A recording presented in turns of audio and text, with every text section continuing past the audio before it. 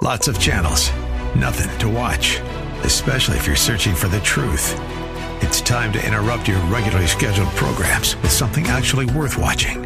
Salem News Channel. Straightforward, unfiltered, with in-depth insight and analysis from the greatest collection of conservative minds like Hugh Hewitt, Mike Gallagher, Sebastian Gorka, and more. Find truth. Watch 24/7 on snc.tv and on Local Now, Channel 525.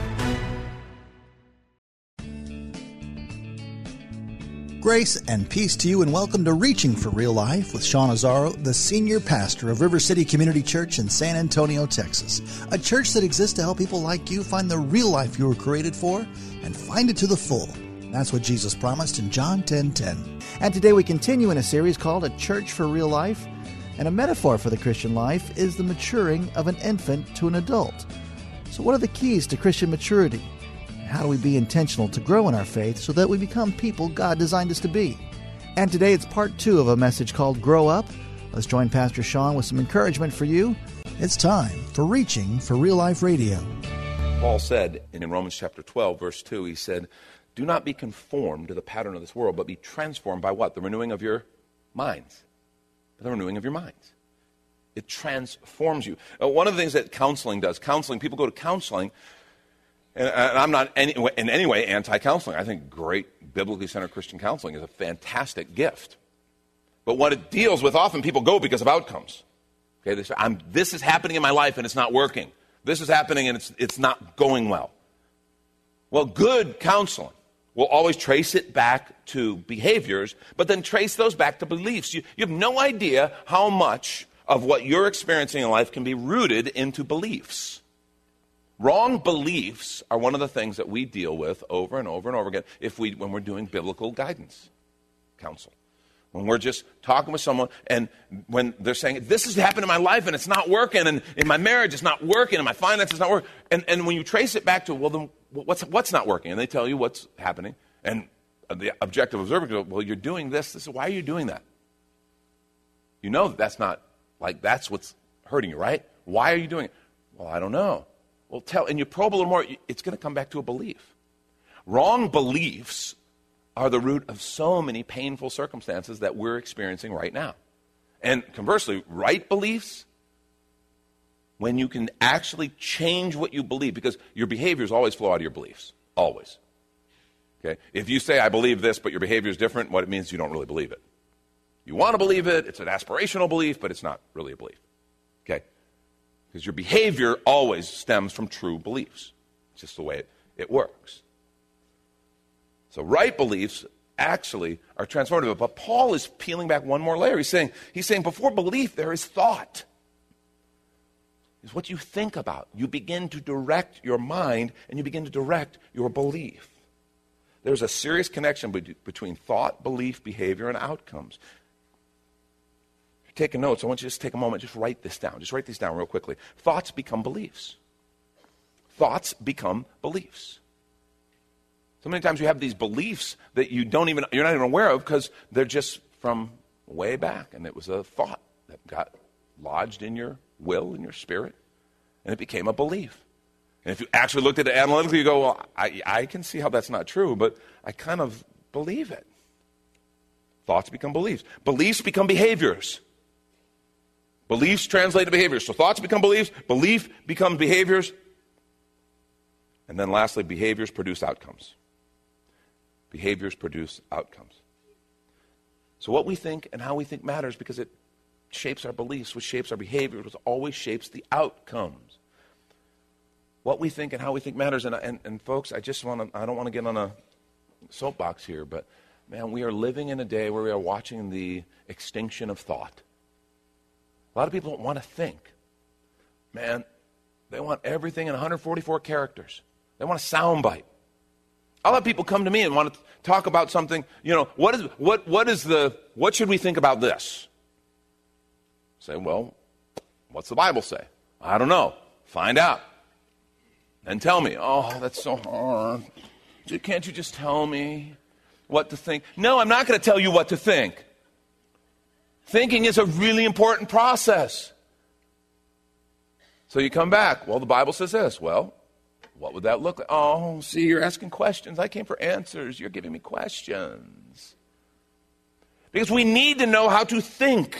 Beware letting others do our thinking for us. We live in a culture that lets others do our thinking for us. Whether it's media filtering the message, politicians, they say the crazy things and do the crazy things because they know that once the news cycle rotates over and at 3 months, 6 months, nobody's going to remember anyway, and we're just kind of going to believe whatever they feed us or tell us at the moment. That is ridiculous. It's insulting. How about we stop? How about we become thinkers?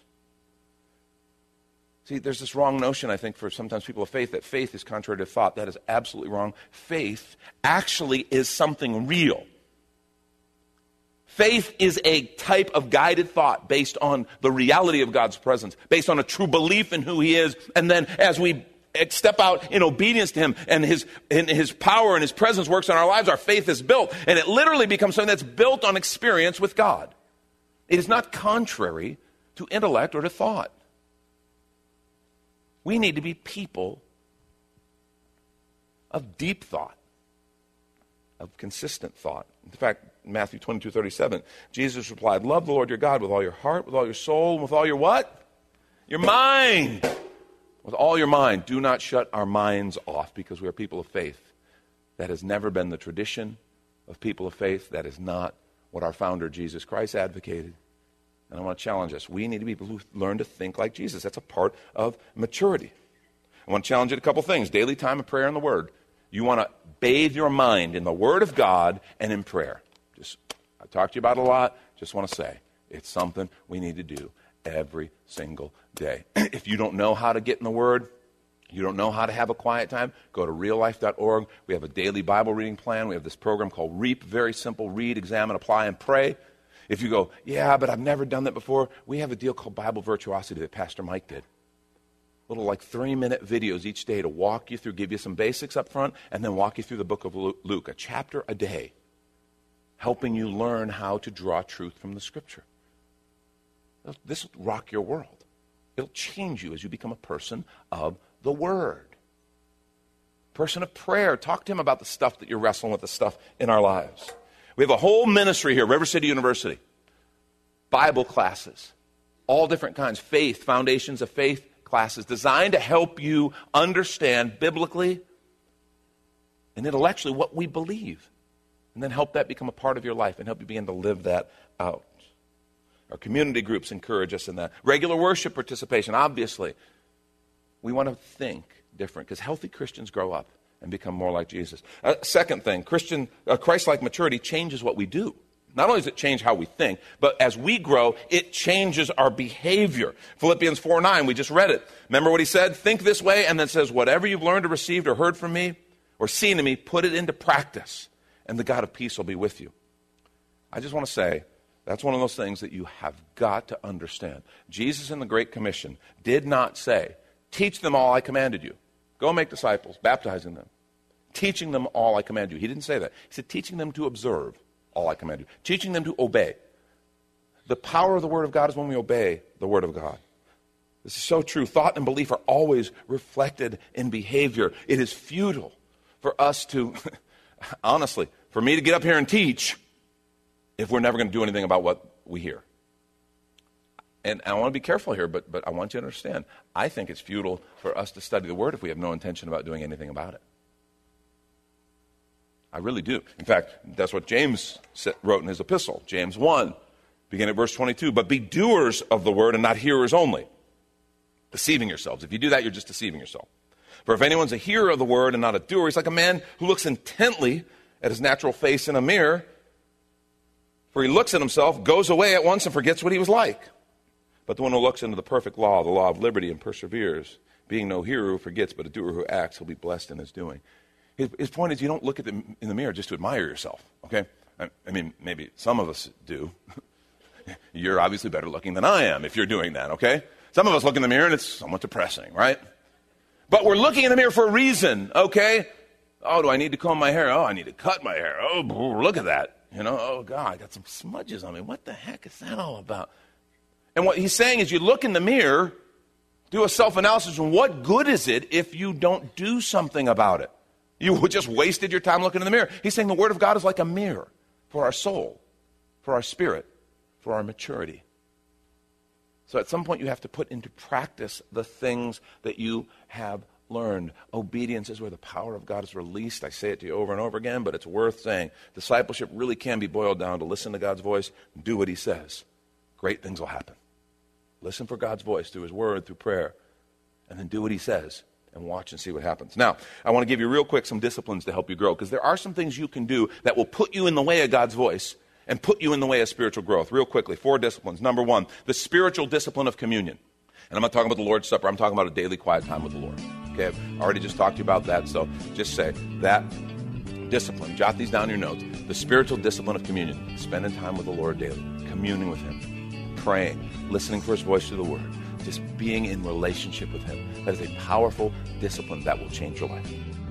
And we want to take a quick minute to remind you, you're listening to Reaching for Real Life Radio with Pastor Sean Azzaro, a listener-supported ministry of River City Community Church, in this message called Grow Up, which is available right now on the sermon page in a series called A Church for Real Life at reallife.org. And while you're there, if you've been blessed by this teaching, your financial gift helps this radio ministry continue to help others just like you. Just find the Give tab at reallife.org. And if you're looking for a new church home, here's your invitation from Pastor Sean. River City Community Church is a church for real life. Real life is what we were created for and what we're all about. In fact, our mission is more people living real life by passionately following Jesus. Hi, I'm Pastor Sean Azzaro, and we believe we were made to have a life full of meaning and purpose that can only be found in relationship with our Creator. That's what real life is. It's not just a church thing. It's a way of living that powerfully impacts every area of our lives. River City is come as you are and has a relaxed, casual feel with practical teaching, inspirational worship, and age-appropriate ministry for the whole family. We're located 1.5 miles outside of Loop 1604 on Lookout Road across from Retama Park. Our service times are Sundays at 9:30 and 11:15 and Mondays at 7 p.m. River City is a church for real life, and so our home on the web is reallife.org. We hope you'll come and see us as you travel the road to real life. And now the conclusion to the message, Grow Up. This is Reaching for Real Life Radio. Second, the relational discipline of community. Being in community with other people. Going to church is a wonderful start.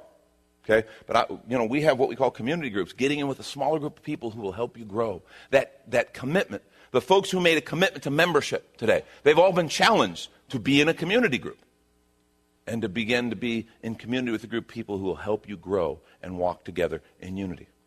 Third, the financial discipline of stewardship. The financial discipline of stewardship. And some of you are like, what? Where's that one coming? I just want to say to you, the Bible talks a whole lot about money, and it's for a reason. There's a fallacy that says the way to a man's heart is through his stomach. It's just not true. It's through his wallet, and everybody knows it. It's true. This is why the Bible talks so much about money. So when I talk about the financial discipline of stewardship, I'm talking about something that Scripture calls the tithe. The tithe is one of those things that people get all weird about, okay? Because, the church wants my money. Oh, here it goes. I just want to say, more people are robbed from an incredible faith-building experience because they can't get a handle on this and because they are just hanging on to money, and they're missing one of the reasons the Bible talks so much about stewardship and talks so much about money. I'm talking about the principle of the tithe. The tithe is a principle that says you give 10% of your earnings. It says it's all God. It all belongs to him. But 10%, a discipline of giving 10% to the Christian ministry that I'm a part of for the kingdom work that God's called us to do together. That's what the tithe is. And some people say, well, that's Old Testament. They would be wrong. They would be wrong. Well, it was the law. God abolished it. It was just Moses. No, it was not. Abraham tithed before Moses. Moses reinforced the tithe.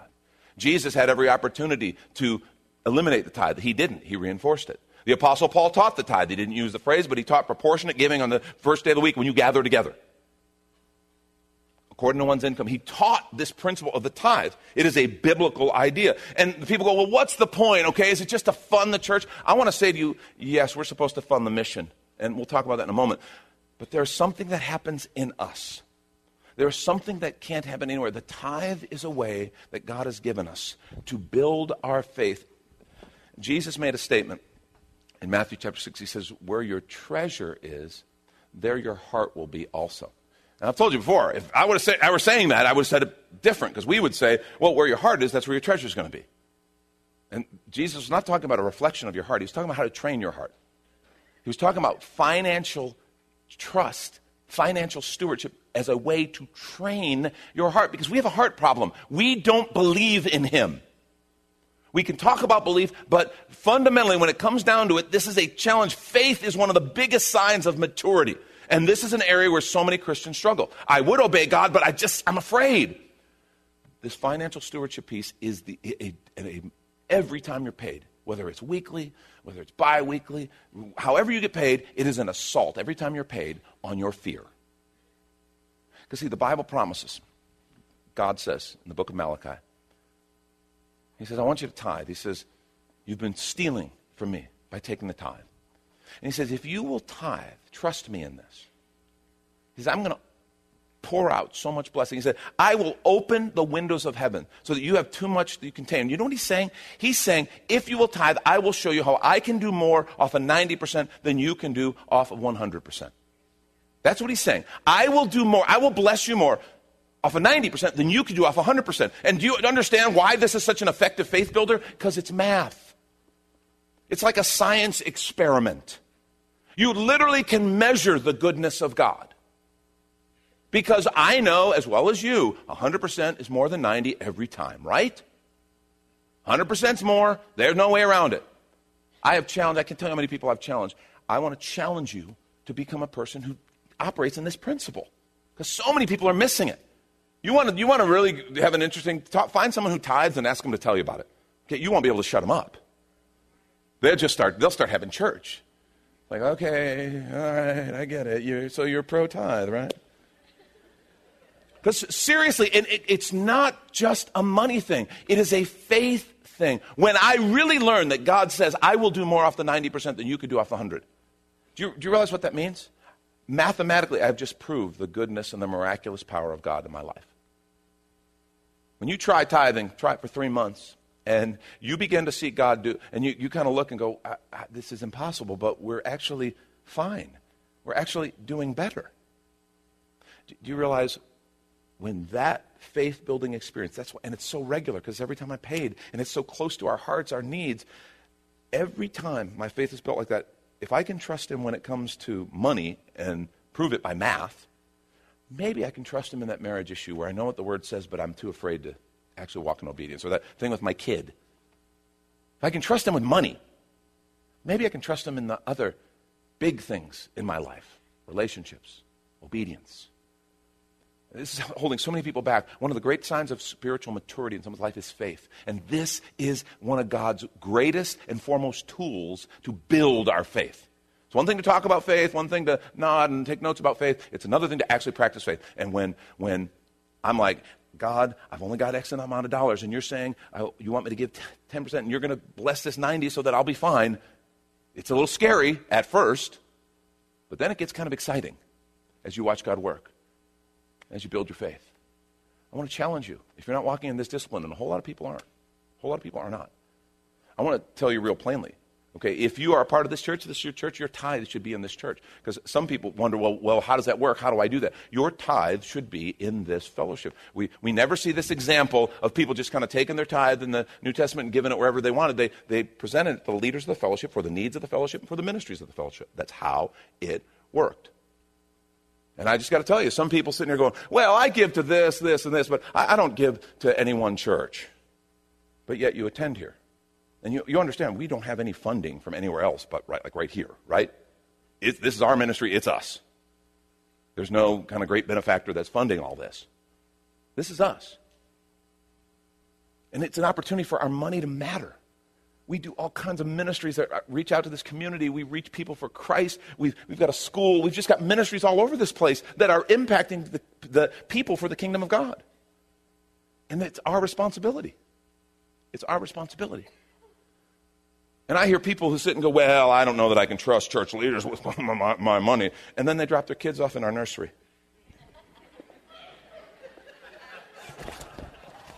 That's messed up. Let me just say, if you don't trust us, if you don't trust us with your money, please don't trust us with your kids. Do you know what that says about you? That's not good. It's not good at all. I just want to say to you, you love this fellowship, you love this ministry. I can't go write letters to people out in the community and say, fund our church, because they just don't, right? This is our church. And it's our responsibility. If everybody in this fellowship, and this is just something, we're really tight right now. And we've grown. We have more people. It's wonderful. It's an exciting time. But we're really tight financially. What that means is that while the number of people we're serving and ministering to and reaching is bigger, the number of people giving is not. So I just want to challenge you, if everybody gave the way you give to this fellowship, if everybody practiced the financial stewardship that you're practicing, would this church exist in 6 months? Would we even be here? Or would we have to close our doors and we could all go find another church to dine and dash on? That was offsides. I shouldn't have said that. This financial discipline of stewardship, folks, just the biggest burden of the pastor's heart. Yeah, it affects the church, but I'm just telling you, we are missing the faith-building opportunity. We really are. And our faith will remain small as long as we're afraid. And this is a way to attack it. Jesus said, don't lay up treasure here on earth where moth and rust destroy. Lay up treasure in heaven. And this is how you do it, by the way. You can't take it with you, but you can send it ahead, kind of thing. We invest in the kingdom. And we train our heart. And last is the physical discipline of service. The physical discipline of service. This is one where when you find yourself, and one of our biggest challenges in the flesh is selfishness. This is a way to attack selfishness. Just to begin to serve. Just to go and say, I'm going to serve. You can serve a ministry here, you can serve a neighbor up the street, you can serve in the community. But getting outside of self and saying, I'm going to serve, that is a powerful discipline. I promise you walk in these 4 disciplines, you can't help but grow. You will grow, and you will mature as a follower of Christ. You will not stay immature in your faith. See, each of these disciplines impact your thinking. They will impact your belief, your behavior, and ultimately your outcomes. See, and that's really where the rubber meets the road, because maturity has specific outcomes, and you can see them. See, biblical obedience is powerful, and it always yields a harvest. Luke 7:33-35, Jesus said, John the Baptist came neither eating bread nor drinking wine. You say he's got a demon. The Son of Man came, he's talking about himself, came eating and drinking, and you say he's a glutton and a drunkard, a friend of tax collectors and sinners. Listen to verse 35. Some of you need to hear this. This is so true. But wisdom is proved right by all her children. In other words, the outcomes, the fruit of what you do is the proof of our maturity, of our wisdom. It's the law of the harvest. You always reap what you sow. Maturity always yields a particular kind of fruit. Healthy Christians grow up and become more like Jesus. Last thing, Christ-like maturity is rooted in the character we develop. You understand that's where it always works. It always goes on the inside. That's what the Holy Spirit's doing. Remember Galatians 5:22-24? But the fruit of the Spirit is love, joy, peace, patience, kindness, goodness, faithfulness, gentleness, self-control. Against such things there is no law. Listen to that. That's character. That's character. You want to be known as a mature person? These are the kind of things that are going to emanate from your character. It says, and those who belong to Christ Jesus have crucified the flesh with its passion and its desires. Understand how we think and how we behave are critical, but ultimately it is shaping in us a character, and that's what the character looks like. You want to know a mature follower of Jesus Christ? They're a person who's filled with love. They're a person who's filled with joy. They're peaceful. They're kind. They're gentle. They have faith. That's what a mature follower of Jesus looks like, because that's what Jesus looks like. Healthy Christians grow up and become more like Jesus. It's beyond just what you do to what you become. And I just want to say real quickly, 2 great aids in developing your character that God gives us. One is community, because nobody's character ever got better in isolation. Okay? Something happens in community. In community, 1, I get a chance to exhibit Christ-like character. I get a chance to share that with people. 2, it is stretched and challenged. Because when someone in my community says something stupid and I'm threatened to kind of rise up and then Jesus says, wait. How about trying gentleness? How about trying kindness? How about self-control? But I'm not good at self-control, Jesus. Yes, well, my spirit is, so I'm going to help build that into you. And another great help to our character is adversity. Adversity. If you're walking through a time of adversity, I just want to say good news. God wants to walk with you, and he will do unbelievable character development as we trust him and as our faith is built and as we see he is good and faithful, even in the midst of adversity. Healthy Christians grow up and become more like Jesus. So as we close, I want to ask you a question. Where do you need to mature? Where do you need to grow and mature as a follower of Christ? Because everybody's different, you know. Some people are naturally very self-disciplined, and so that's an area where they've got a little head start. Great. Some people are naturally a little more gentle, so they got a head start. Great. But where do you need to grow and mature? Because there are some areas, and you know God's been talking to you about them. I want to challenge us to submit ourselves and say, Lord, help me to grow. Help me to grow and become more like Jesus. That's Pastor Sean Azzaro. You've been listening to Reaching for Real Life Radio. And if you'd like to hear this full message called Grow Up, or this whole series, it's available right now on demand when you find that series called A Church for Real Life at reallife.org. And while you're there, we'd love to hear from you. Send us a note that this program blessed you, or even better, your financial gift helps this radio ministry continue.